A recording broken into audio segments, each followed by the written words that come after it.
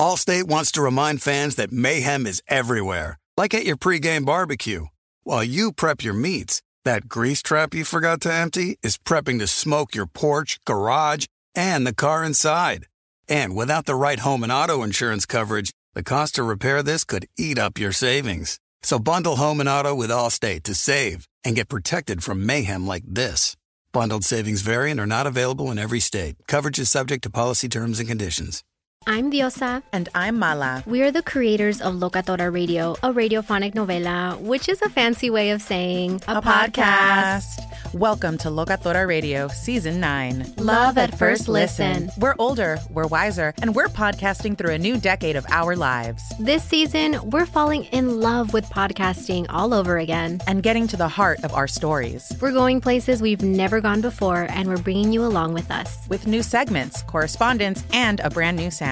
Season 9 is kicking off with an intimate interview with Grammy Award-winning singer-songwriter Natalia Lafourcade. What's giving you hope right now? Well, when I see what music does to people, it gives me a lot of hope. If you liked Locatora before, you're going to love Season 9. Subscribe to our show and you'll see why Locatora is your prima's favorite podcast. Listen to Locatora Radio as part of the My Cultura Podcast Network, available on the iHeartRadio app, Apple Podcasts, or wherever you get your podcasts. MTV's official Challenge podcast is back for another season. And so are we. I'm Tori Deal. And I'm Anissa Ferreira. The wait is over, guys. All Stars 4 is finally here. And this season takes it to a whole new level. Old school legends, modern power players, and ex-lovers are all competing in Cape Town, South Africa for the prize of $300,000. And we're going to be right here along with you fans, covering every episode on the podcast. Listen to MTV's official Challenge podcast on the iHeartRadio app, Apple Podcasts, or wherever you get your podcasts. The Volume. Can you believe we're this deep into the NFL season? We got to make every second count. With DraftKings Sportsbook, you can make the most out of every game. Bet on your favorite teams for a shot at winning big bucks. New customers can score $150 instantly in bonus bets for betting $5 on any matchup. So right now, get in on the action with DraftKings Sportsbook, an official sports betting partner of the NFL. Download the app now and use the code JOHN. New customers can score $150 instantly in bonus bets for betting just $5 on the NFL. Only on DraftKings Sportsbook with code JOHN.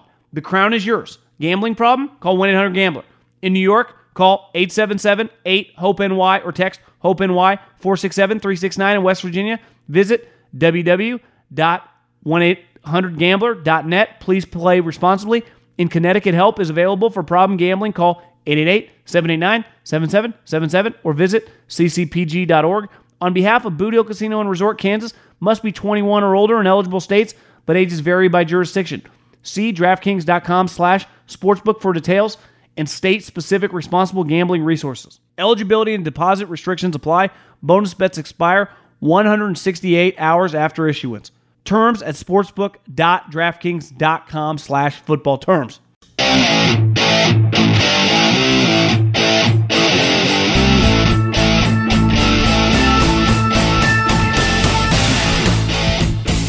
What is going on, everybody? John Middlecoff, 3 and Out podcast.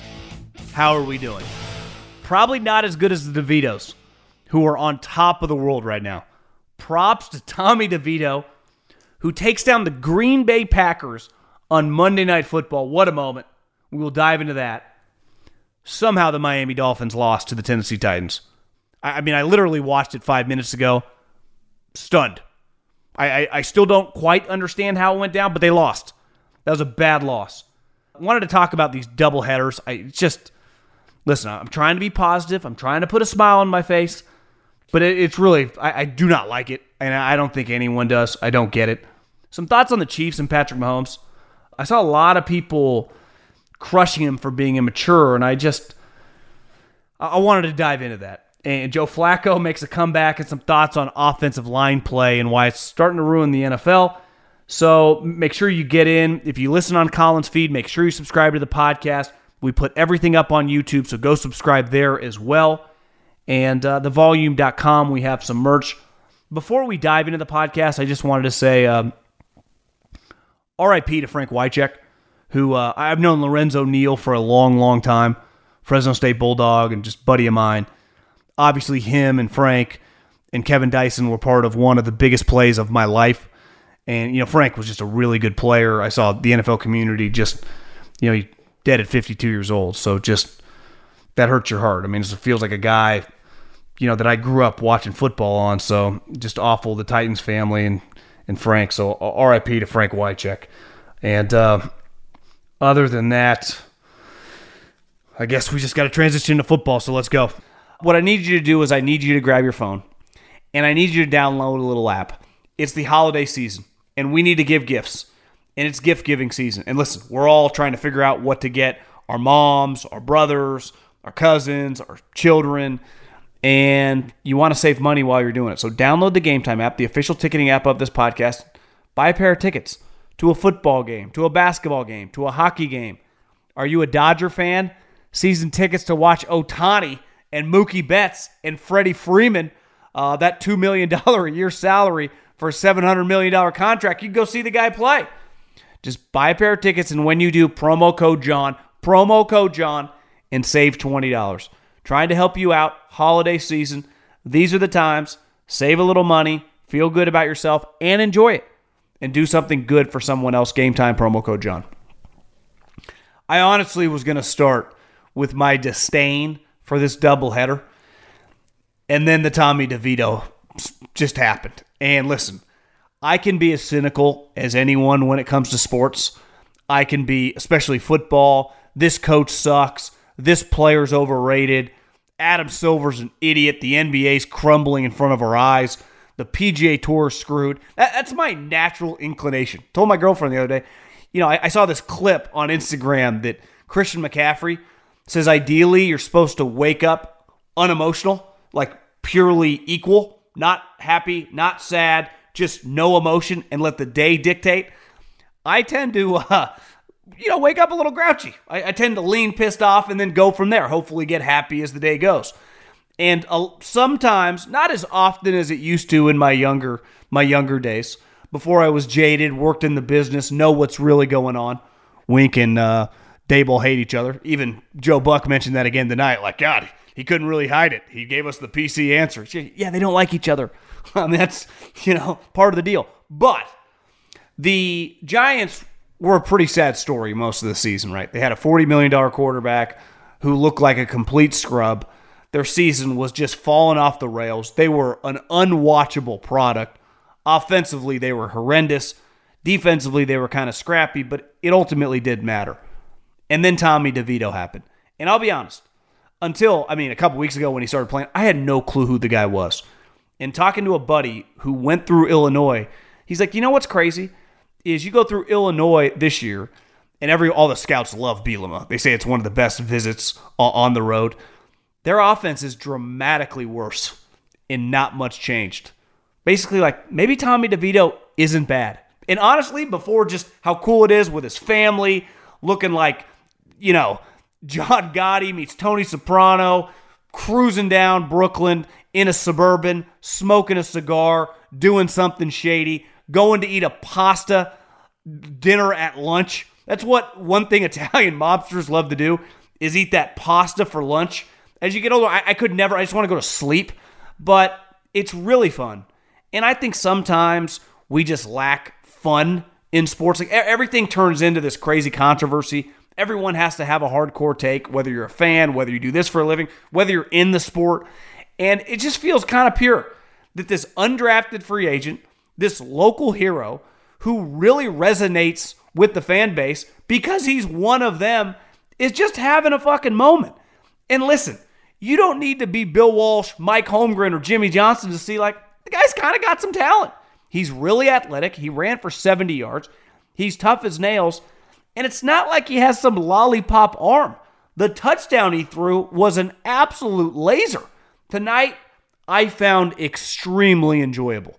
Watching the Giants, who, let's face it, the Packers are just not good enough to just get anointed. Now, I'm probably guilty because I thought, God, this team is a lock playoff team. Well, then Jordan Love threw an interception. He fumbled. their punt returner muffed one. I mean, they had 3 turnovers. It felt like in a 15 minutes of real-time stretch. Like, yeah, it's still a really young team with a growing quarterback. Now, Jordan Love, like DeVito, showed a lot of moxie at the end. Felt like he threw multiple touchdowns because the one... And listen, I know these television execs are hammering this home because they're paying these former referees a lot of money to be in the booth next to Collinsworth and Tirico, Troy and Joe. Nobody. I promise you, I speak for the consumer on this one. We don't want to hear from some failed ref about his opinion on a play. We just don't care. We'll just let them figure out the outcome and we'll react from there. That's honestly a major pet peeve of mine because I know the way we all feel. We don't need to hear from John Perry or whoever. I just can't stand that. But again, I'm going to stay positive. Like I said, I'm leaning positive. DeVito was that was really enjoyable. Like, that was cool. It would be cheesy if the guy sucked and this was all just pointless and they were just doing this to try to liven it up.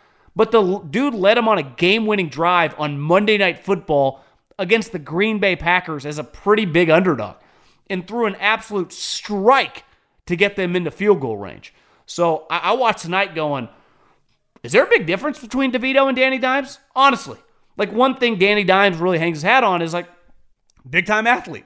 He's not the most explosive thrower of the football. He's not going to give you many explosive plays down the field, but he's athletic and he's accurate. Well, I'm watching DeVito tonight, 17-21. Athleticism is definitely not a problem for him. Like, what the fuck's the difference? And I'll tell you, there's one major one. This guy makes about $750,000, $800,000. Danny Dimes signed a contract for $80 million guaranteed. There is no way around it. And listen, I don't pretend to know who the driving force was. A lot of reports know the Maras were very big on making that work. Clearly, once they had some success, I don't think the GM and Dayball were opposed to it. But that's devastating.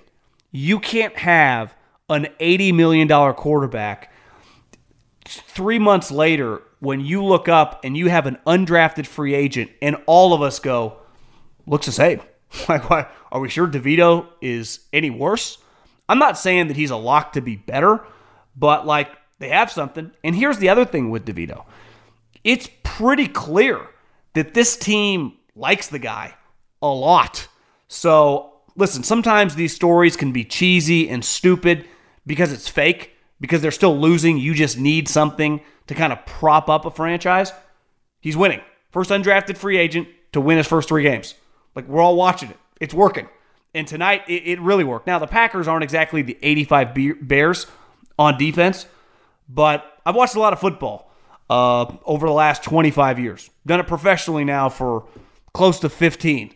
That was pretty impressive. It really was. And you watch another guy who, we're all guilty of this, and it's hard not to, because their last 2 quarterbacks were Favre, Rodgers, and it was a lot of like, listen, we're not saying he's Favre or Rodgers, but watch these 3 passes against Brandon Staley's corpse of a defensive coordinator and awful defenders. And listen, he was making sweet passes. And then he did it against the Lions, and then he did it against the Chiefs. And it was like, maybe he's got a little Aaron Rodgers to you. It's like, we just need to pump the brakes. And I think Aaron Rodgers hit it on the head. We need to be careful about this because it was a struggle most of the night. Now, here's one thing that guy really has, and he showed it early in the season. He showed it again tonight. To me, mental toughness and mental fortitude as a quarterback is such an underrated attribute, right? It's like the equivalent like when Steph Curry or Kobe Bryant or Michael Jordan's 1 of 14. You think they stop pulling the trigger? No, they keep firing. They don't lose confidence. And a lot of quarterbacks, and you see it all the time, especially, and I'm not counting the elite ones, like Mahomes, the Bradys, the Mannings, the Josh Allens. Like, I'm talking about that next tier, which I think ideally is kind of where Jordan Love, his ceiling is, right? Like what Dak has kind of been before this year, some of the Cousins stuff, even before this year, when Derek Carr was better. When they're not playing well, it usually does not go well, right? They don't usually break out of it.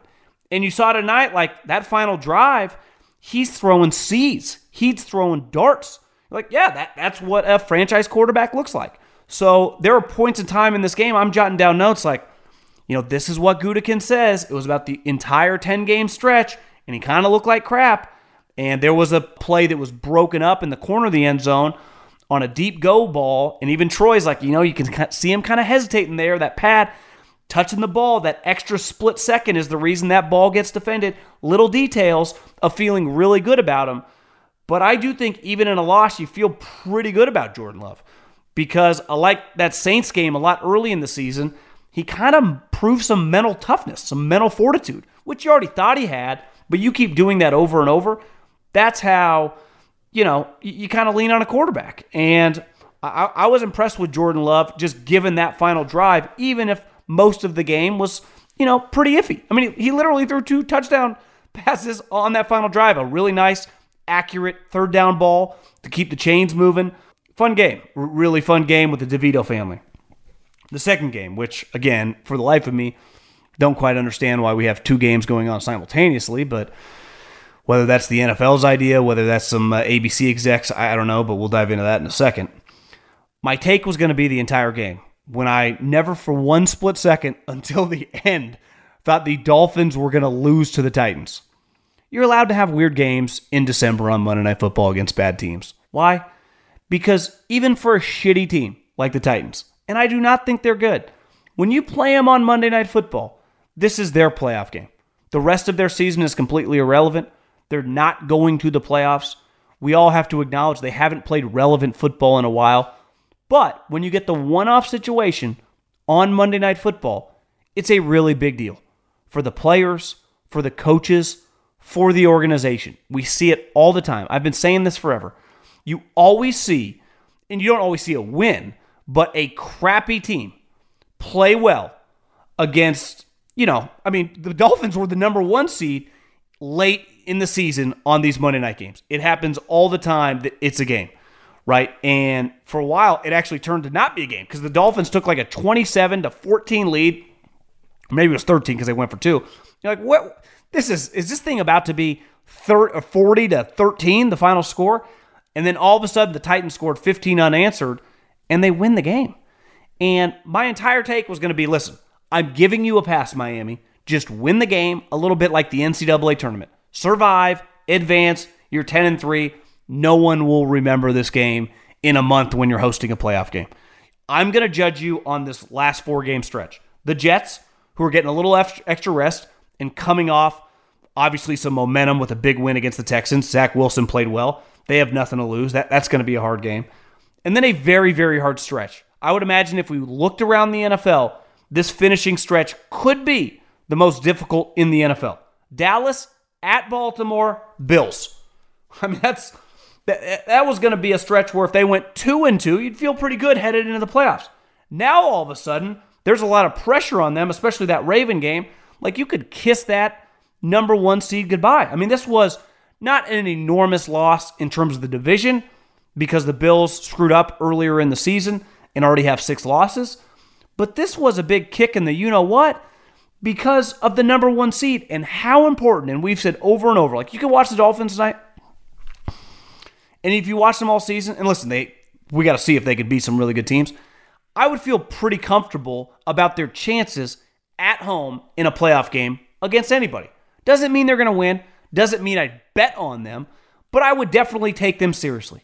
I am not picking them against any of these teams on the road in cold weather spots. I don't care how shitty Kansas City wide receivers are. I don't care who's injured on the Ravens. I'm not picking them in those spots. And these type losses are devastating to the hopes of having multiple home games. So it's no judgment if you win the game. You win the game by 1 point, whatever, move on, survive, advance, get ready for the tough stretch. That loss to that Titans team in that fashion, 15 unanswered with, I didn't write it down, but it felt like, the last 5 minutes of the game? How does that happen? How does that happen? Obviously, Tua's a little banged up, in and out of the lineup down the stretch, but God, what a devastating L for Mike McDaniel. And really on the Titans, I don't have much to say beside, Will Levis has moments where you're like, this is the craziest quarterback I've ever seen.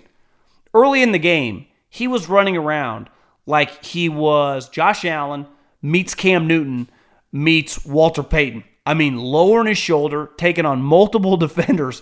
It's like, what is this guy? This guy's going to get killed.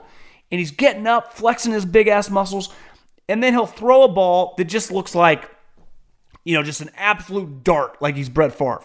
And then he'll make another play where he looks like one of the worst football players in the league. Bizarre player. No disputing his talent, right? Good athlete, big arm. No clue what to make of him. Really liked him a couple years ago at Kentucky. Obviously, last year was pretty ugly. And he's just the ultimate roller coaster ride. Now, I don't feel good enough to say, like, this guy's a lock to be their quarterback next year. But all of a sudden, you win 6-7 games. You don't draft a quarterback high. Crazy thing about the Titans is 2 years ago, they drafted Malik Willis 3rd round. This year, they drafted this guy at the beginning of the 2nd round. I mean, they've invested in some quarterbacks now. Yeah, I mean, I don't find the Titans captivating at all. If I don't watch another snap that they take the rest of the season, I won't lose any sleep. But I will give the franchise big-time credit tonight for winning that game. It's always cool. And like I said, never forget this. In early to mid-December, you are going to have, and it might be less and less now because of the ability to flex games out, have bad teams beat a really good team. It's going to happen. These are professional athletes who make a lot of money. It's a really big deal to everyone involved. On the road or at home, it doesn't matter. Not surprised to see things get crazy tonight. What a moment with DeVito. And before we dive into the Chiefs, I have to say this. I'm going to get negative here. I do not understand. And listen, on Sundays, I got multiple 4 boxes. I got a lot of games going on. And it's easy to kind of monitor them all. I think the great thing in the sport of football, the NFL, because in college you got multiple games going at one time. On Thursday night, on Sunday night, and on Monday night, there's one game going. Right? On Sunday, in the morning window and the afternoon window, a ton of stuff is going on. Right? Even in a small afternoon window has 3 games going on. But on the primetime spots, there's one game. I understood along how they used to do it and staggered the opening weekend on Monday Night Football having 2 games. Cool with that. I'm fine with that. I get it. It's a blowout week 1. This is December 11th. And we have 2 games going on at the same time. Like, I'm sorry. I'm someone... Now, I understand if you're a Giants fan, a Packer fan, a Titan fan, or a Dolphin fan, it doesn't matter. Because you more than likely just were watching the one game. You didn't give a shit about the other game. Just like you would probably do on Sunday. You monitor it on your phone. Maybe you got to go on your iPad. But you are locked in. As just someone who doesn't have, a horse in the race here, I didn't gamble on either of the games tonight. I just wanted to watch it. Like I do most Monday night games. I want to watch the one game. I'm out. My girlfriend's mom's here. She's like, I don't love the double boxes. I'm like, neither do I. It wastes so much space. I mean, it'd be one thing if this is DirecTV. This is Google and YouTube. One of the greatest innovative companies in the history of the world. They're on like 720p. I got 2 boxes. I got an 85-inch TV. I'm wasting 40 inches of space. It makes no fucking sense. I don't get why we got 2 games. Is it just a contingency if one of the teams is bad and hopefully the other game's good? Well, both teams, we had 2 games tonight where the Titans and the Giants are not going to the playoffs. I don't get it. I can't wrap my head around it. I try to keep thinking. I love football. Love football. It's my profession. I've dedicated my life to working in it and now talking about it. And my entire professional life surrounds Sundays, Saturdays, Thursdays, Mondays, the sport of football. And I don't get it. It doesn't make any sense. It's not enjoyable. We're consumer first here. I care about the fan. I don't think it's fan friendly. And the one thing the NFL has over all these other sports, the NBA is doing cartwheels because players finally gave a shit about a regular season game, get an extra $500K. There's not one baseball game throughout the season, one individual baseball game, beside the last game, if it means getting into the playoffs, that matter. Football, every game kind of matters. The primetime games really do because everyone's watching. To do 2 games at the same time, I just can't wrap my head around it. I just will never understand it. And listen, I'm not naive enough, to act like there might not be positive business implications. Maybe you goose the numbers. I don't know. I just don't like it from a consumer standpoint. On the Chiefs. Mahomes going up and hugging Josh Allen. Now, they have a relationship, clearly. They've played in the, celebrity golf tournament, the match against Curry and Clay together. So like they're buddy, right? Or was that Travis Kelce? And I forget. But Allen and Mahomes are clearly buddies. They've known each other a while. But for him to go up after Josh Allen just won the game and be screaming about the referees to Josh Allen after he just beat him. Imagine if Josh Allen had done that a couple years ago with the 13 seconds to Mahomes and just screamed 13 seconds or just whatever. My coach is an idiot. We'd be like, what is this guy's deal? So Mahomes was unhinged after the game, clearly. And I think a lot transpired, kind of a carryover from what happened the previous week with a no PI call on a guy that can't catch a cold, Valdez-Scantling. But I want to say this. I will support Mahomes on this. Vince Lombardi had a line that said, "You show me a good loser, I'll show you a loser." There's a reason why Tom Brady, after he lost his Super Bowls, stormed the locker room and didn't talk to a soul. You know who's notoriously one of the worst losers of all time? Michael Jordan. Kobe Bryant and Tiger Woods, last time I checked, weren't lovey-dovey after you beat them. Most guys who are used to winning nonstop aren't gracious losers. Who are the guys we consistently talk about? Like, God, he handles himself really well at the podium after an L. Guys who lose a lot, right? You ever seen a rich guy lose a lot of money? He ain't very happy. So Mahomes freaking out while kind of embarrassing in a vacuum, the way he was acting, hooting and hollering, screaming over something that happened. I mean, the guy was offsides. Kind of understandable when you think about the moment this guy got into the NFL and started playing. One, he showed up, he redshirted, his team went to the playoffs. He starts playing, he immediately wins the MVP. He goes toe-to-toe with Tom fucking Brady. And then he starts rattling off Super Bowls and Super Bowl appearances. You think this guy is used to being 8-5 and having a terrible offense? He's never seen this. So when you get involved in something, and I don't care who you are, at what level, and you're not used to it and it's not going well, it's going to throw you off. So when I hear, God, he's not handling himself well, he's never been in this situation. It's the thing about the NFL. It literally humbles everybody. Most guys get to the league, you have an up and down season, maybe you make a playoffs one year, you don't make the playoffs the next year, maybe you tear an ACL, maybe you have some adversity. Like, what's adversity has Mahomes really had? Rolled an ankle in a playoff game, stormed back the next week, won it, ended up in the Super Bowl, lost in the AFC Championship game? Like, he has twice? I mean, his adversity, no one in the division has ever sniffed him. He has beat basically everyone in the league consistently when it's mattered. And he's basically been, since his first year starting, the Super Bowl favorite when the year starts. So all of a sudden they lose a couple weird games in fashions that, one, are self-inflicted, regardless, like, kind of understandable. You can say he's whiny. You can say he's immature.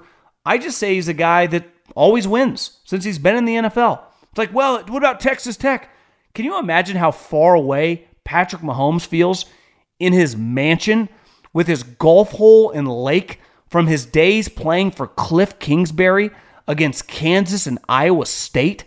You probably can't even fucking remember those days. Yet in Kansas City, all he's known is winning. I'm not saying that, like, listen, it's so easy for all of us to say you shouldn't act like that. Well, most guys that lose a lot probably wouldn't act like that because they've been through it all the time. This guy, all he's used to is winning. He doesn't know how to lose, right?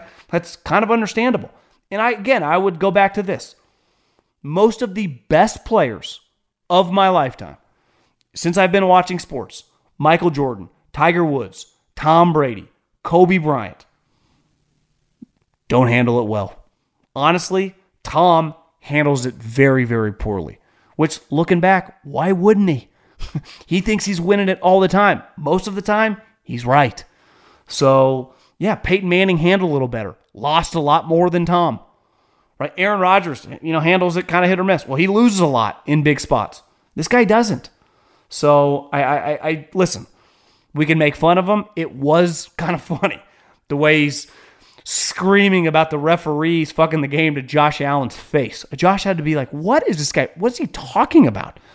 But I do understand him not being able to control his emotions.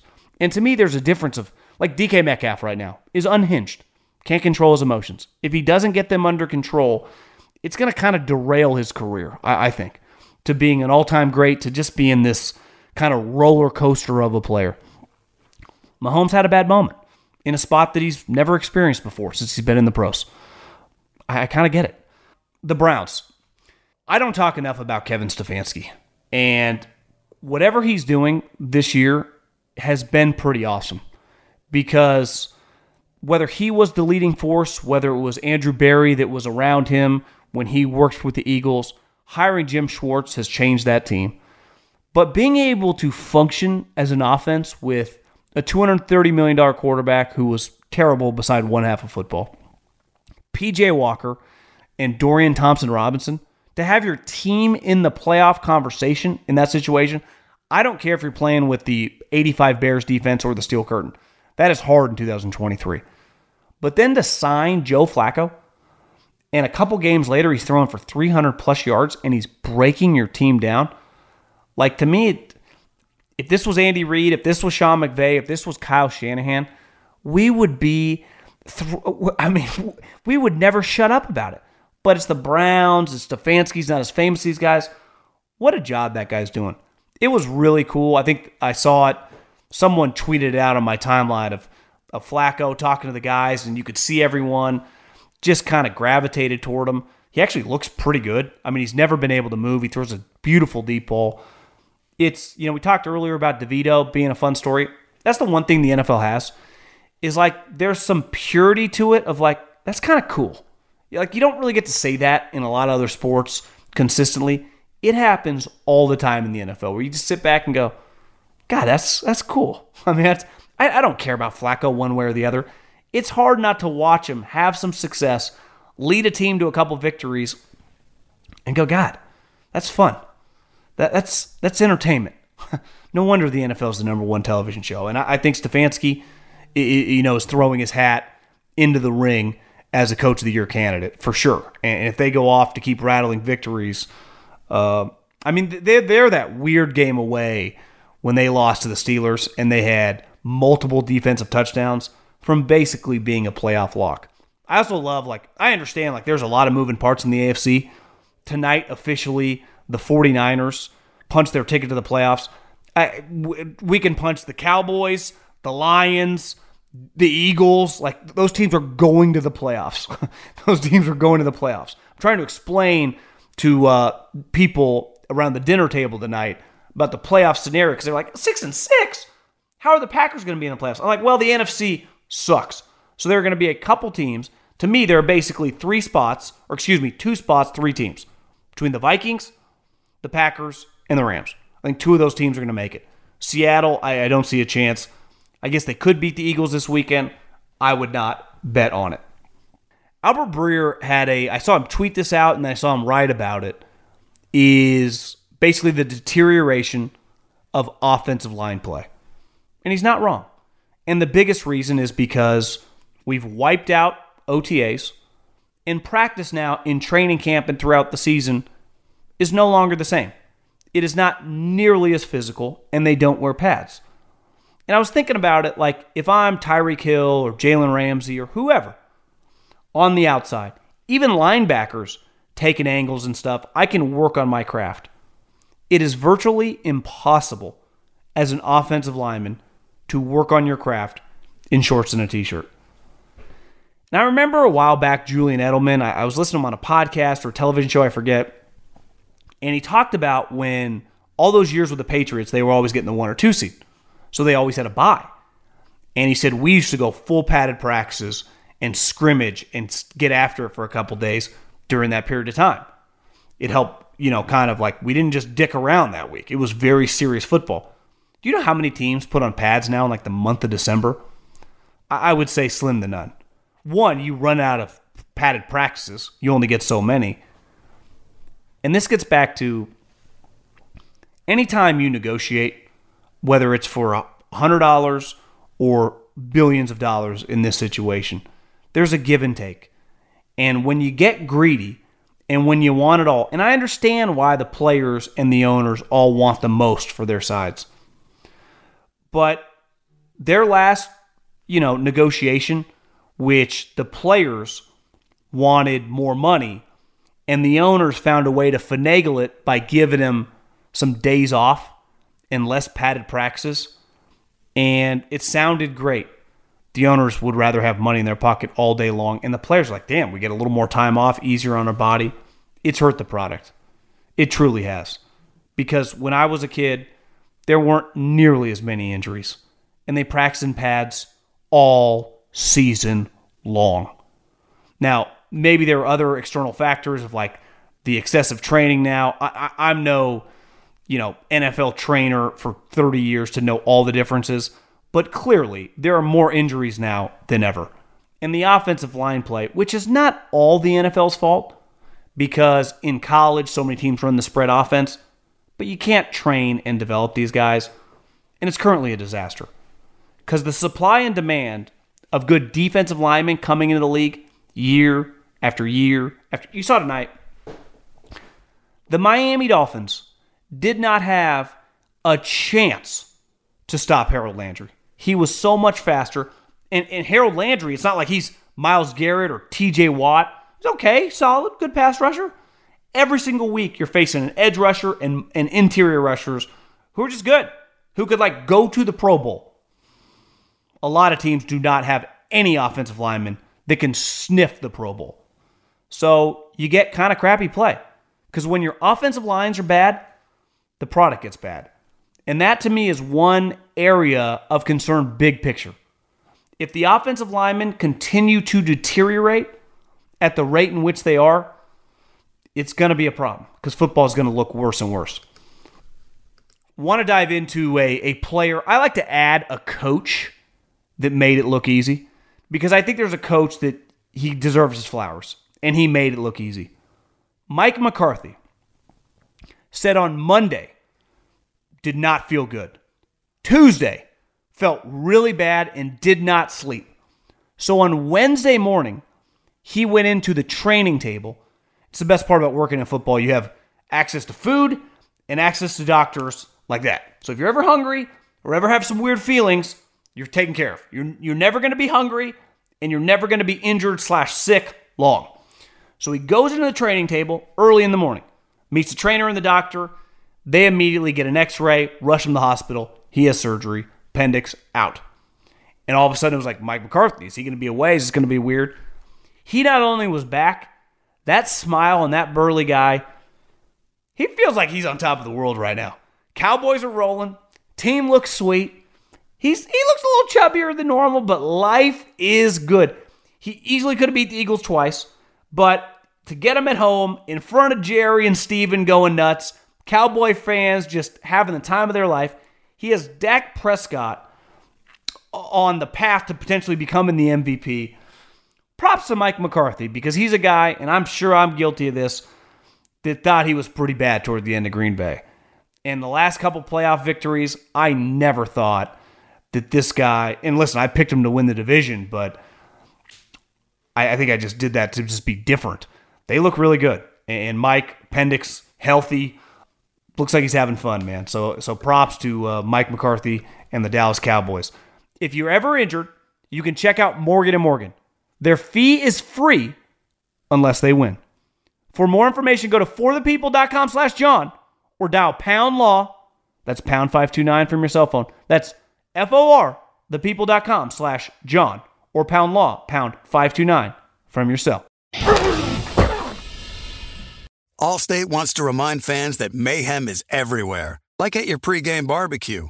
While you prep your meats, that grease trap you forgot to empty is prepping to smoke your porch, garage, and the car inside. And without the right home and auto insurance coverage, the cost to repair this could eat up your savings. So bundle home and auto with Allstate to save and get protected from mayhem like this. Bundled savings vary and are not available in every state. Coverage is subject to policy terms and conditions. If you love sports and true crime, then there's a new podcast from executive producer Dan Patrick and hosted by me, Jay Harris, that you won't want to miss. Playing Dirty: Sports Scandals. Each week, I'm squeezing the juiciest details from some of the biggest sports scandals ever. I'm talking Marcus Dixon, Olympic gymnastics, Cain Velasquez, salacious Super Bowl-level scandals. Join me on the dark side of sports by listening to Playing Dirty Sports Scandals on the iHeartRadio app, Apple Podcasts, or wherever you get your podcasts. What's up, everybody? This is Stephen A. Smith. When I'm not at my day job, First Take, you can find me in my studio hosting the Stephen A. Smith Show podcast. Tune in every Monday, Wednesday, and Friday, at the very least, as I bring you all new episodes that feature the biggest headlines in the world of sports, pop culture, business, and politics. You'll hear my unfiltered opinions on those nauseating Cowboy fans, the chaos in Washington, D.C., and trending topics on social media, as well as my straight shooter interviews with top celebrities and game changers. And I occasionally give out love advice. Yes, it's true. If you want to know my true feelings about something, I'll give it to you straight. So listen to the Stephen A. Smith Show podcast on the iHeartRadio app, Apple Podcasts, or wherever you get your podcast. Okay, time to dive into a little thing we call the mailbag. Very, very easy to get involved. Most of you know the drill. If you don't, you fire into those DMs on Instagram, at John Middlecoff, 2 Fs. Everyone, not including my family, has misspelled that name, so you got to do 2 Fs. John Middlecoff, at John Middlecoff, DMs, wide open, fire in, get your question answered on the show. If you're watching on the YouTube, make sure you subscribe to the page. If you're listening on the podcast, you guys know the drill. In recent pods, you've been talking how NFL owners can fire coaches at will because of their money. This is from Evan. I work for a pro sports team and have talked to the owner, and recently he said coaches and GMs are hired to be fired. How true is this throughout the league? P.S. Some of the boys are looking to take a trip down to Arizona for a fall or for a golf trip in February. Any courses that you recommend? It's right around waste management time, so I'd hit that tournament. Weekapow, Troon, Whirlwind, Raven, a little cheaper, but solid. I would say when it comes to the owners, think about the history of, let's just stick with the NFL, but I think it rings true in the overwhelming majority of sports, pro sports. Coaches, GMs, and players. How many of them, this one's for John, right off into the sunset? How many Ozzie Newsomes retire, still get paid a lot, and are around the organization? I would say historically, most guys are fired. Take most of the older Super Bowl winning coaches in the league. Belichick fired. Andy Reid fired. Pete Carroll fired multiple times. McCarthy fired. So this young crew of guys who have not been fired yet, LaFleur, obviously Kyle McVay, Vrabel, like if you coach long enough, it's kind of inevitable. Could be speaking out of turn, but like the Pat Rileys, who have never been fired, is pretty rare, right? I mean, the best coach in football history, at least resume-wise, Belichick, got shit-canned. I mean, Andy Reid, the current best coach, over the last decade, fired. So it's just part of the drill. I don't think there's really any way to avoid it. It's kind of crazy. It's just the nature of the business, and I think your guy's right. Wonder what owner that is. Hey, John. We've all seen the rise of Purdy. It's gotten me curious about other backup quarterbacks who might be going under the radar. If it wasn't for a couple injuries, we might never have seen Purdy take a snap. Do you think the situation like this is an outlier? Or would the coaching staff have seen his ability in practice and given him an opportunity at some point? There seem to be a lot of teams struggling at quarterback at the moment. I'd love to see more guys get a chance. Well, if you have an established starter in the top, I would say like 18, almost down to what Jimmy was a couple years ago, Derek Carr now. Once you start paying them a decent amount of money, those guys are set, right? In terms of those guys are going down with the ship. Now, Purdy made the team after being a 7th-round pick. So he did enough in training camp to catch the eye of Kyle Shanahan. Right? He was the 3rd quarterback when they brought back Jimmy Garoppolo. So he had definitely impressed. Like, you have to impress in practice. Like, clearly Jake Browning has improved. They felt comfortable enough making Jake Browning the backup quarterback coming into the NFL. Now, these last couple games, it's hard to watch Jake Browning and think, he's not bad. I mean, he could just be a bridge starter. Could someone give him $10 million just to handle a season as they were going through some shit? Doesn't seem crazy. I see a lot worse. And it makes you wonder that how many guys like him. Now, I would say Purdy, better college player than Jake Browning, but he's a good example. You can improve. Most of us, if you think about it, in any business we do, you improve, like ideally, as time goes on. You get better at your craft. You kind of hone it. You figure things out. But, whether you're working for someone, whether you own the business, it gets better as you go. But if you're a backup quarterback, they see you in practice, kinda, because you're going against the scout, or you are the scout team quarterback. The NFL is not, if you're the backup quarterback, the starting quarterback takes every freaking rep, right? So you're over there with the defense. It's why when Purdy began playing, his biggest, advocate was Fred Warner, right? Because Debo and all these, they've never played with him. Trent, at first it was we'll see what he's got. Fred Warner was the guy, I'm telling you, this dude can play. I've been telling Kyle for a while, this guy's good. So the defense, ironically, probably can give you a better scouting report if the guy's good or bad than sometimes the coaching staff. Because the defensive coaching staff's over there with some of the young assistants running the cards. Especially if you have an offensive head coach. Now, those guys, if they're doing their job, should be watching that film as well during the week. But once you get a top 10 quarterback, you're just so focused on that guy. People don't realize once the season starts, it's on the player to do a lot of the fundamental stuff. The team is just focused on a weekly basis about the opponent when you play. So it's complicated. Think how many guys that, in NFL history, it's very, very difficult to play wide receiver, to play D-line, to play linebacker, and to not get an opportunity if you're in the league a couple years. Because inevitably, guys get injured, you end up playing, you get to play special teams so you can stand out that way. You just get some run. You eventually get a starting gig. I remember listening to Will Compton tell a story, how he made the team, and then guys got injured, and then by the end of the season, his rookie year, I think he was an undrafted free agent, he started. It's hard at quarterback, right? Not necessarily now because all these injuries, but it's very easy. If you play behind a guy that never gets injured, you just never fucking play. And the only tape, when you scout a guy like that, is the preseason. And let's face it, the preseason's pretty irrelevant. So, it's just a complicated thing. This is a people business. So there's a lot of guesswork. There's a lot of stuff that you can't quantify clearly with quarterback. How fast you process, how well you read, how well you handle pressure. It took for Zach Wilson literally saying, F it, that was the motto of the Jets, and just playing loose to finally look good for a half. Think about that. So I have a lot of respect for anyone who sniffs playing in the NFL at any position. Maybe not kicker or punter. You just God-given talent. And then if you're able to kind of work your way up, because it's truly, in a world, let's face it, the meritocracy in America is long gone. Rigged game. Football's not a rigged game. If they think you can play, you play. And at every position, you ultimately get a chance to play. But quarterback is one that you can just never get your shot. You can just never get your shot. And some guys like Purdy, broken leg, broken foot, boom, he's in.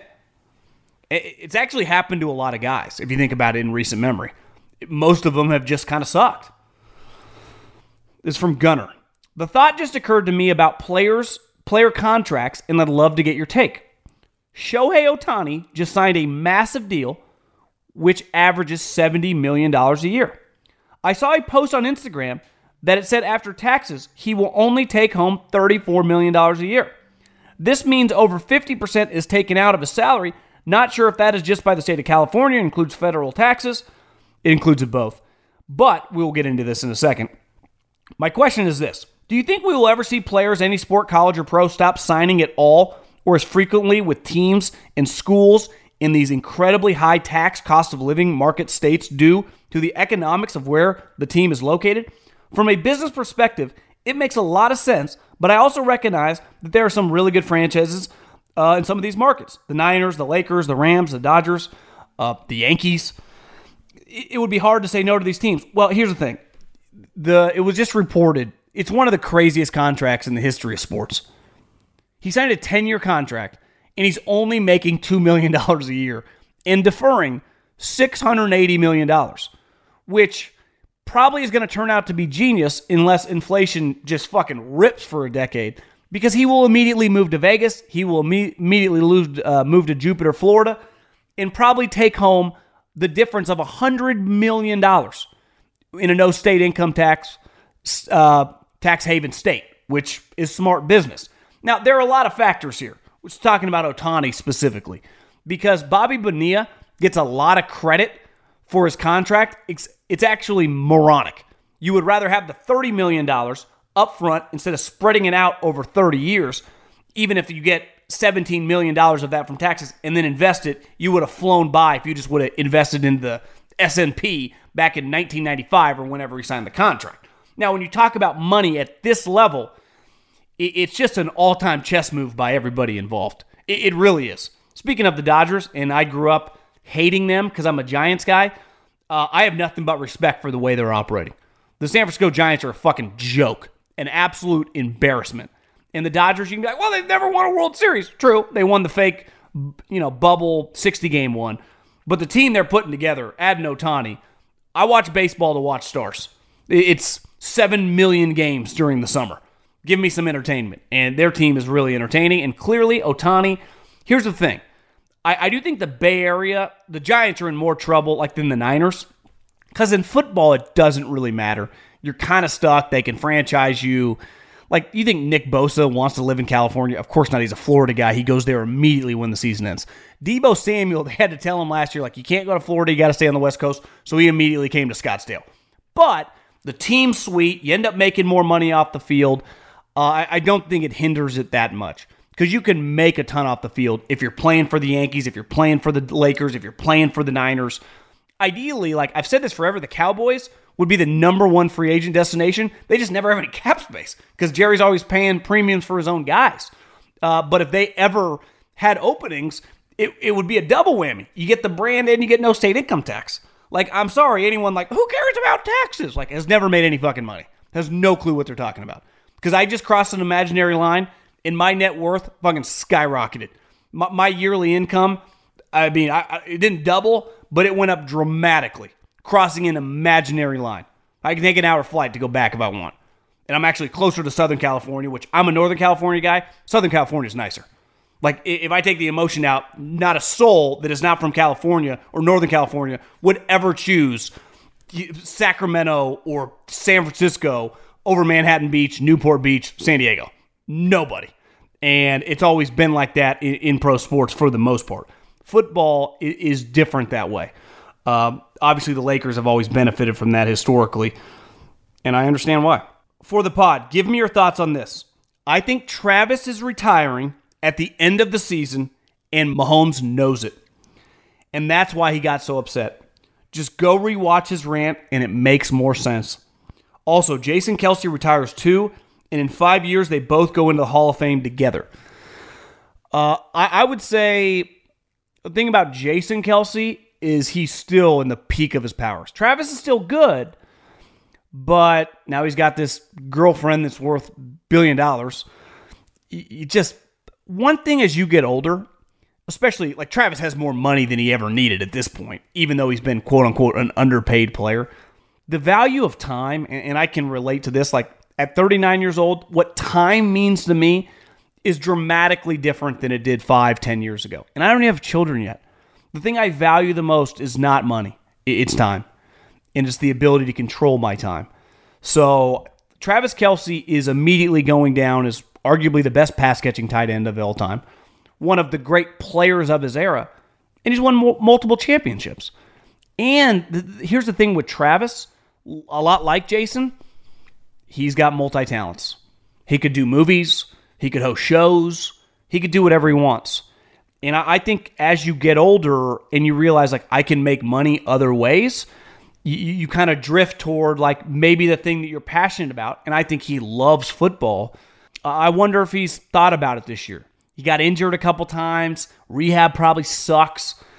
And it's like, what am I doing this for? To win another ring? Like, what? It's not really going to change some argument for me arguing against you. Like, well, Gronk's got 3. He's only got 2. Like, who fucking cares to them? I mean, ultimately, Brady's kind of an outlier. Like, I want 10.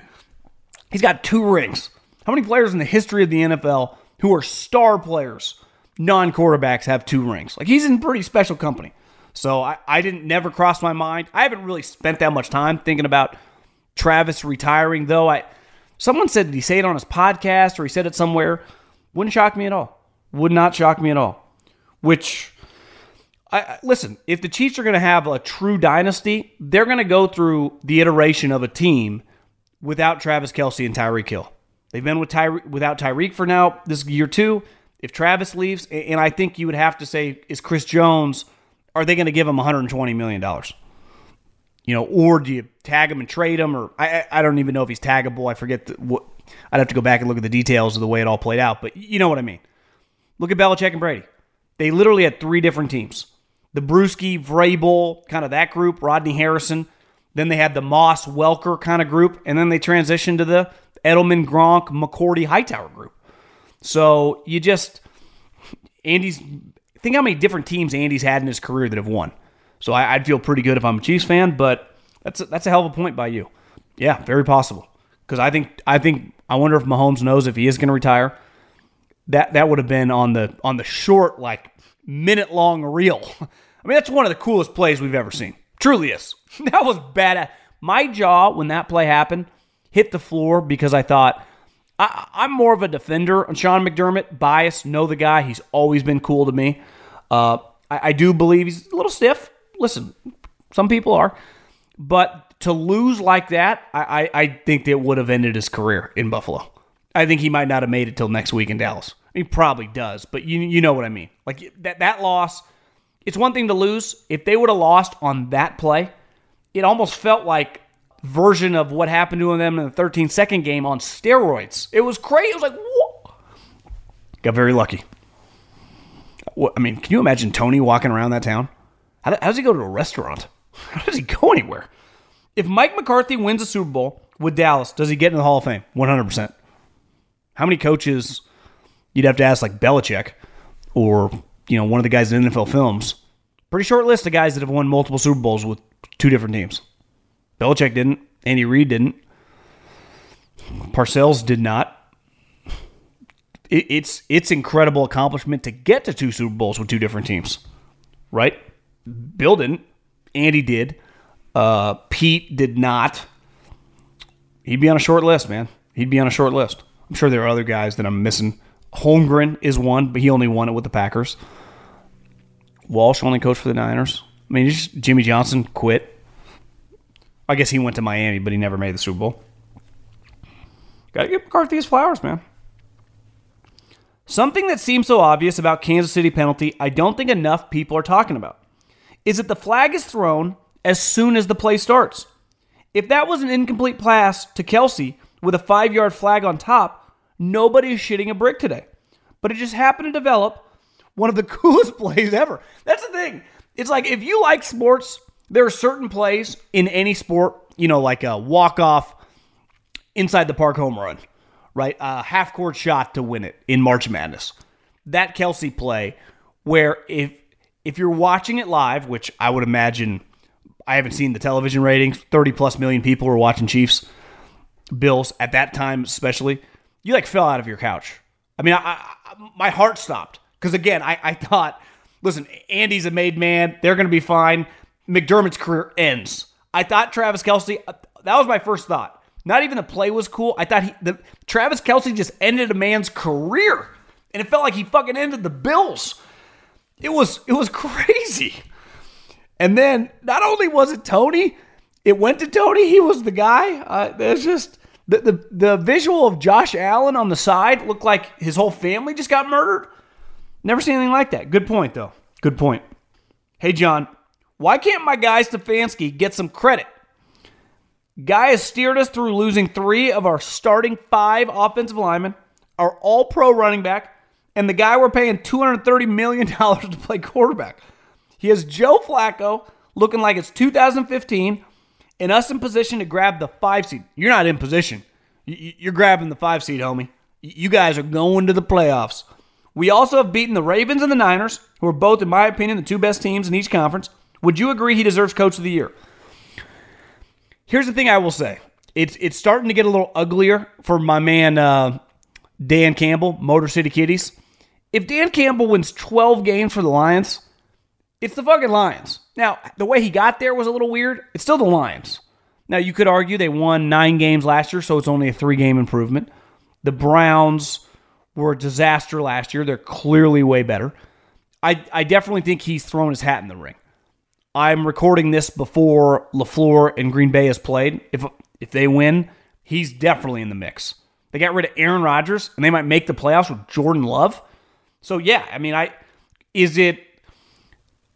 how do we define the award? That would be my question.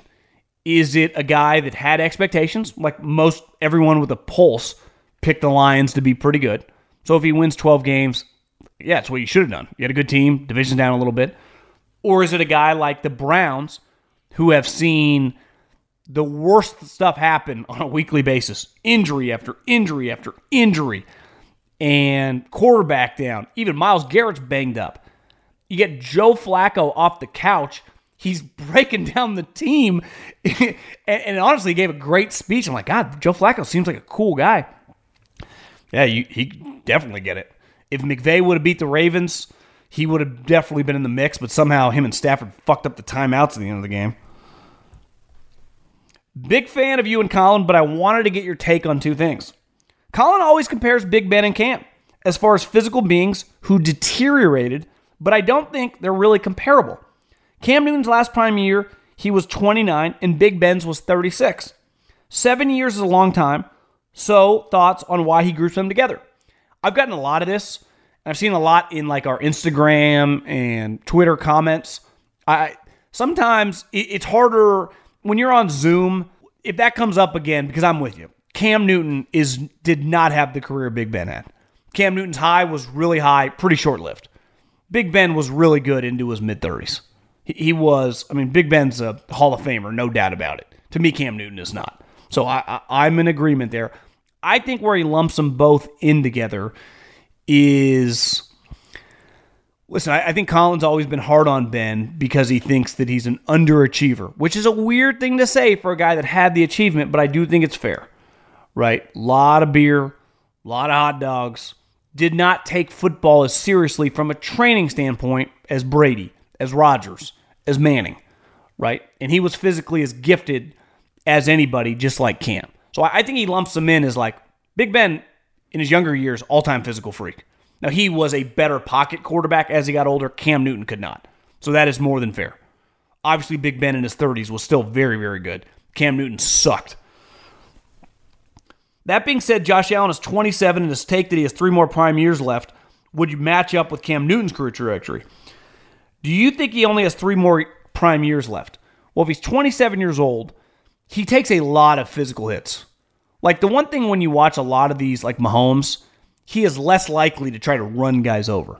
And when you run guys over, like, I don't think there's going to be a deterioration like Cam, because Cam was carrying the ball at such a high clip. Because he's, to me, the greatest power runner of all time from a quarterback.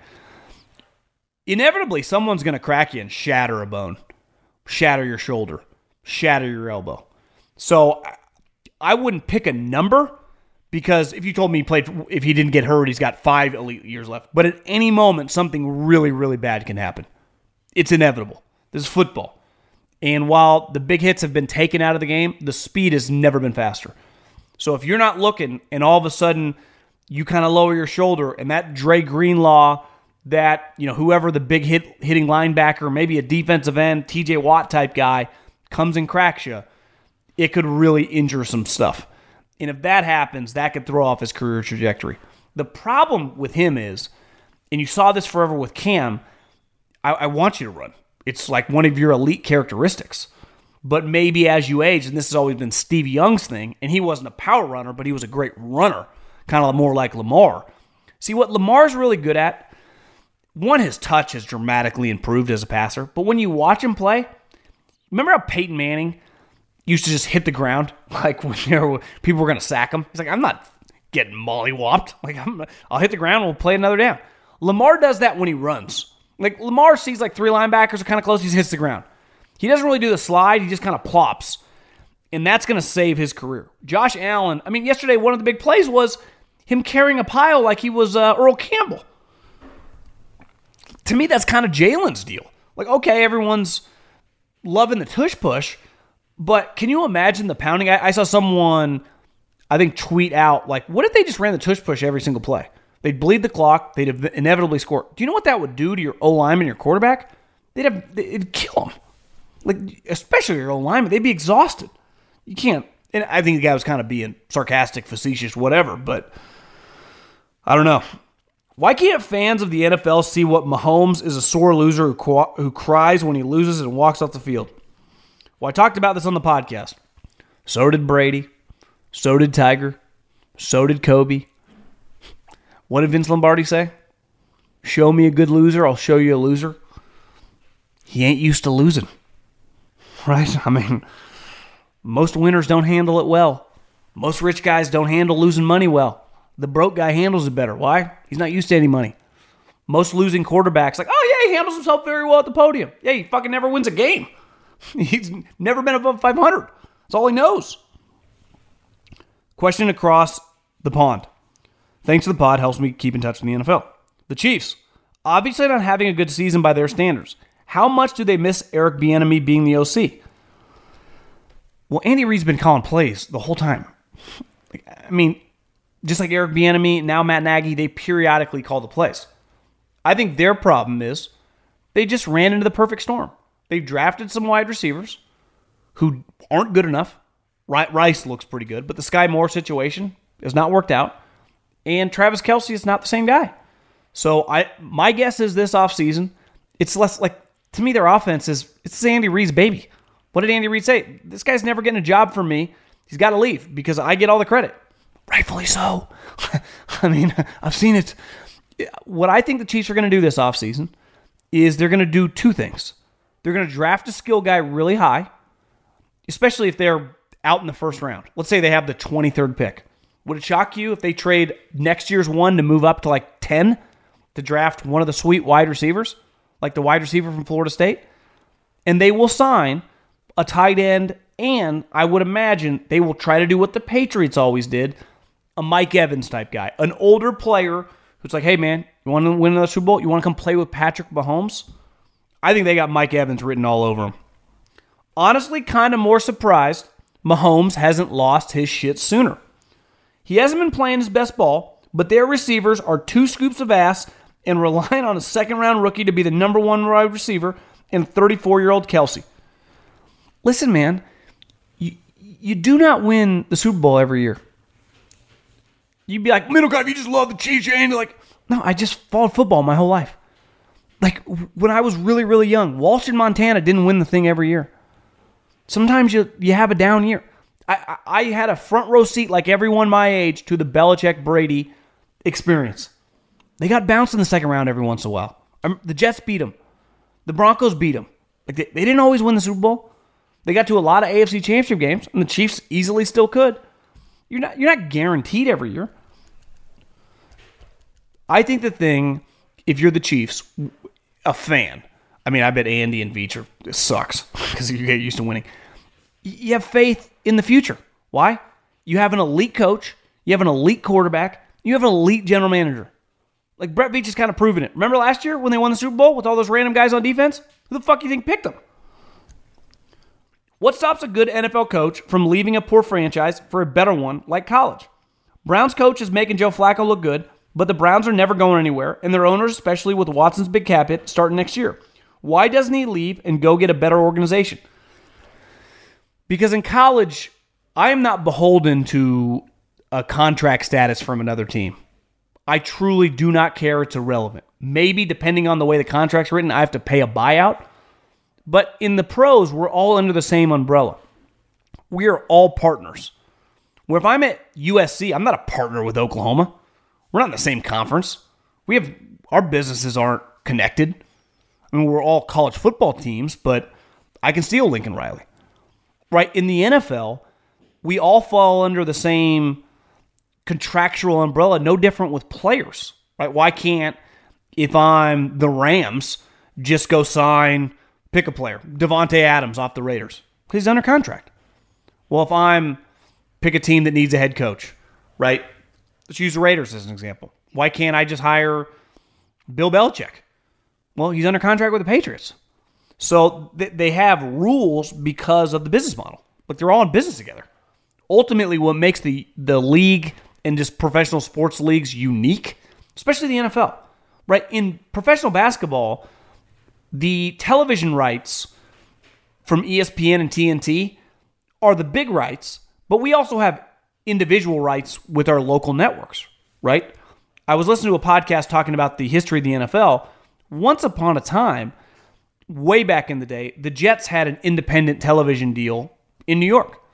And then eventually, I forget exactly who it was, might have been under Rozelle, again, not a football historian, but they all got together and said, we're stronger as a unit, right? Yeah, in the immediate, you might lose a little money, but in the aggregate, long view, big picture, we're all going to make more.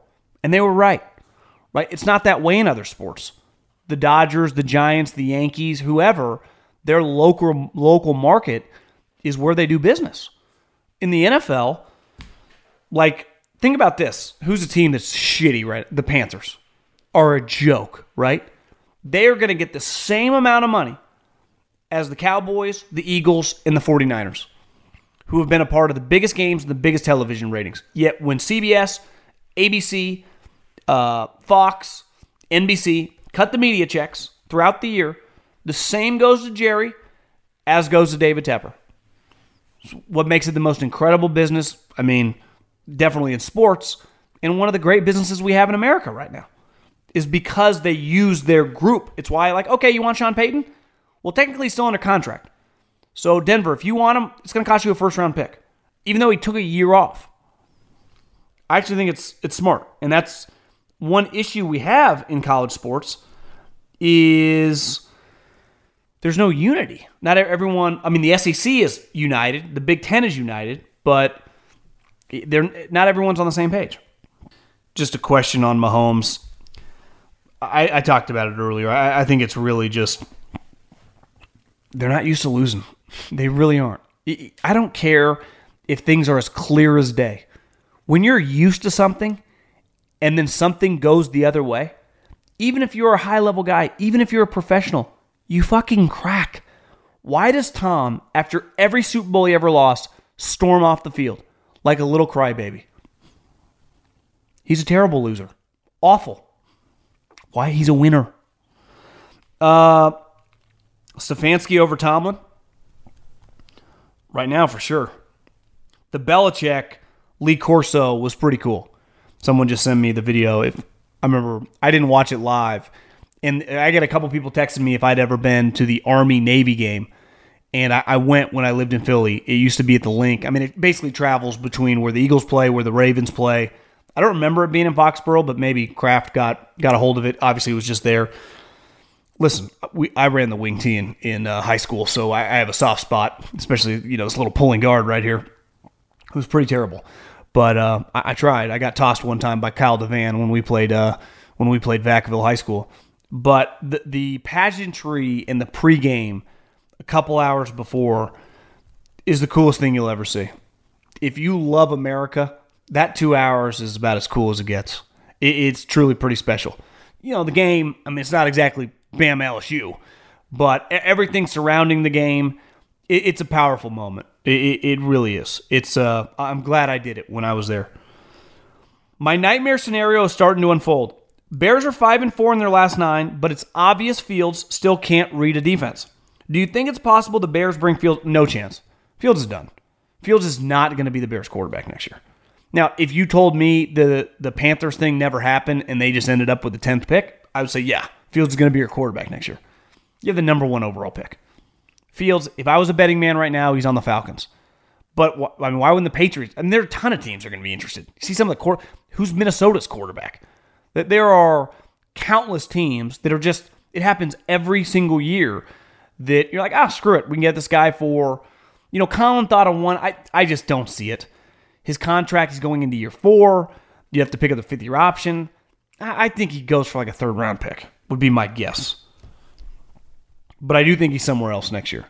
And I still believe Eberflus. The one problem with the Bears is like Kevin Warren, the guy that used to run the Big Ten, he's there now. It's like, I don't love when administrators get to take over football. Like, what the fuck do you know about football? Like, why do you just get to run an NFL team? That would make me nervous as a Bears fan. Like, does this guy get to do it? Like, listen, we can argue about some of Ryan Poles' move. It's your GM. You make some bad decisions. Shit happens. Like, hey, listen, Chase Claypool move, all-time moronic move. Right, Panther move, fantastic. Awesome move to get DJ Moore, who's under contract as well. Right? I could argue the Montez Sweat. I can see both sides. I wouldn't do it, but maybe I value picks too much. I heard Colin go on this rant about how, the Cowboys got Gilmore for a 5th-round pick. I'm all for mid-round picks. I think 2nd-round picks, especially when you're not that good. Now, if that pick ends up being 50, listen, I'm not stubborn enough to change my opinion. But Ryan Poles, here's what I know. Ryan Poles played in the NFL. He scouted and worked for Andy Reid for a long time. If Eberflus got to go, unless Eberflus wants to be my defensive coordinator, I need to get an offensive head coach. I'll let Ryan Poles get another bite at the apple. I don't like it when administrators get their hands in things. It feels too much like government. A bunch of people like, what the fuck are you actually doing? I'll tell you what you're doing. You want to get your name in bright lights and get credit for shit that you have nothing to do with. Just sell the freaking tickets, sell the suites, keep your mouth shut, put on a suit on game day, sit by the owners. Stay out of football. Another Cowboy take. 2-parter, so bear with me. Dan Quinn is an elite coordinator and was a top pick for several teams a few years ago, but he chose to stay in Dallas, clearly for less money. Well, if you said, John, what do you think Dan Quinn makes? I'd say minimum $5 million. So, yeah, I guess, he might have been a head coach for $7 million, but wait, I don't get any responsibility a head coach has to deal with. I only have to deal with half the team. You pay me $5 million in Big D? What can organizations do holistically to keep premium coordinators from jumping ship? Pay. I mean, it's just that simple. Cut checks, right? If the guy wants to leave, he's going to leave. Because let's face it, there is a big difference. Like Dan Quinn was already rich. Dan Quinn's already been a head coach.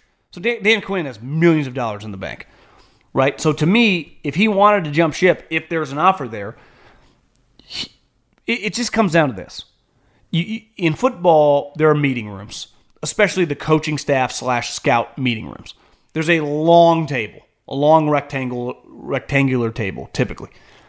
The head coach sits at the front, right? Everyone else sits on the sides, coordinators included. Are you cool with sitting on the side? Or do you want to sit back at the front? Because when you sit at the front, everyone looks at you. Like the quarterback in the huddle. They answer to you. So that to me is a powerful thing that, like, once you're already rich, maybe he likes doing this. He's, like you said, he's awesome at it. Now, I'd be interested to see him get another shot. Like, to me, Vic Fangio, awesome coordinator. That's where he belongs. Todd Bowles, probably the same thing. Not probably. I mean, I think he is. Even though he's respectable as a head coach. It's not terrible. But he, just like Dan Quinn and just like Vic Fangio, someone would give him a 3-year deal at $15 million. It's more money than anyone's getting in, like, I mean, he'd make more money than a lot of college coaches, being the coordinator. Also, no need to say, but the Dallas Cowboys are a huge draw for TV ratings, so I'm assuming talking Dallas on the pod provides an uptick in streams. Yeah, I mean, I subscribe. Like, I'm a big market guy, so I'm naturally going to lean. I watch those teams, but if the Cowboys were 4-12, I wouldn't talk about them. And maybe that would be a problem. Like, the reason the Niners, Eagles, and Cowboys are 3 of the biggest brands in the league, but they're also the best teams. So it makes it pretty easy, right? If they sucked and other teams were up top, I'm just talking I lean to pretty simple, like, try to talk about what I want to talk about. And luckily, I think I lean toward the right things to talk about. But I'm not a big force it guy. The Cowboys, to me, are interesting because they're fucking good. I mean, they're really good. They've been in 2 of the bigger games this season. Won, I guess 3 of them. The 2 Eagle games and the Niner game. They're interesting. I mean, they might have the MVP of the league. They got Mike McCarthy, former Green Bay Packer. The Green Bay Packers, same thing. Massive brand. If Jordan Love had sucked and they're a 2-win team, they're just not as interesting. They start winning games. Jordan Love looks good. It's easy to talk about. So I think it's less to me about streams and clicks and first and foremost being interesting.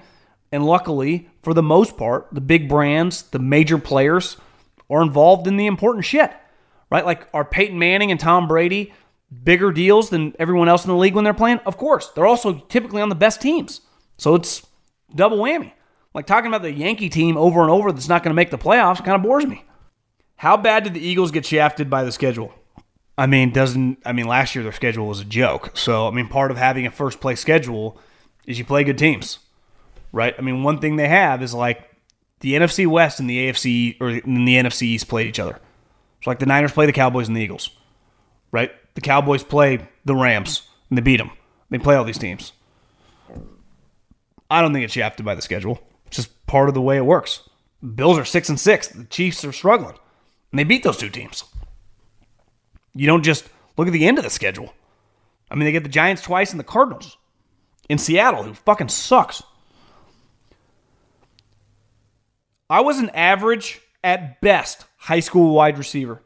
But we were always taught to check with the ref to confirm we are on the line of scrimmage. Tony was clearly over the ball. Do NFL refs help out wide receivers on their alignment? I would assume if Tony did, quote-unquote, check, there was video going around. He points at the ref, but he's not really even looking at him, and he just kind of puts his head down. Right? It's one of those like, hey, how you doing? But I'm not even looking at your face, so I don't even know what you're saying to me. It was a pretty fake check with the side. But I hear you. Like, in that moment, do you know why football coaches in the sport of football has so much in common with like the military? Because details and discipline are so important.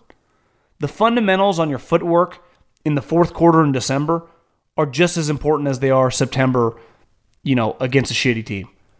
Right? The details of pointing at the referee, a pretty, you would say overall in the grand scheme of things, small, minute detail of the sport is just as critical in practice as it is in a preseason game, as it is final play against, Josh Allen's Buffalo Bills. And details of a guy like, Jerry Rice or Devontae Adams, a guy that just would never screw that up, and a guy like Tony, who clearly has a lot of talent. We could debate how much talent he has, but he's definitely a talented player, and something's missing. Like that, Tyreek Hill that would never in a million years, that would never happen to Travis Kelce. That would never happen to George Kittle. That would never, ever, like Devontae Smith on his worst day wouldn't make that mistake. Cooper Kupp, no fucking chance. Details matter in anything we do. And the standard is the standard when no one's looking and when everyone's looking. And if you carry that over, it's why athletes if you take everything, if you take one thing serious, you can take everything serious. And it feels like Tony's like, yeah, I'm not a big serious guy. Drops, my hands, whatever. Maybe he's got bad hands. I don't know. Just wanted to say I'm a big Titans fan, but at the point in the season, I just want to watch good games. But 8 flags in the first quarter of the Cowboys versus the Eagles game, what the F? Players can't even play at this point. This is supposed to be a rivalry looking like an OSHA meeting. Just wanted to see what your take is. Listen, I think officials in general get too involved. Like, just let a game breathe. Just let it, no different than a broadcaster. Just let the game happen.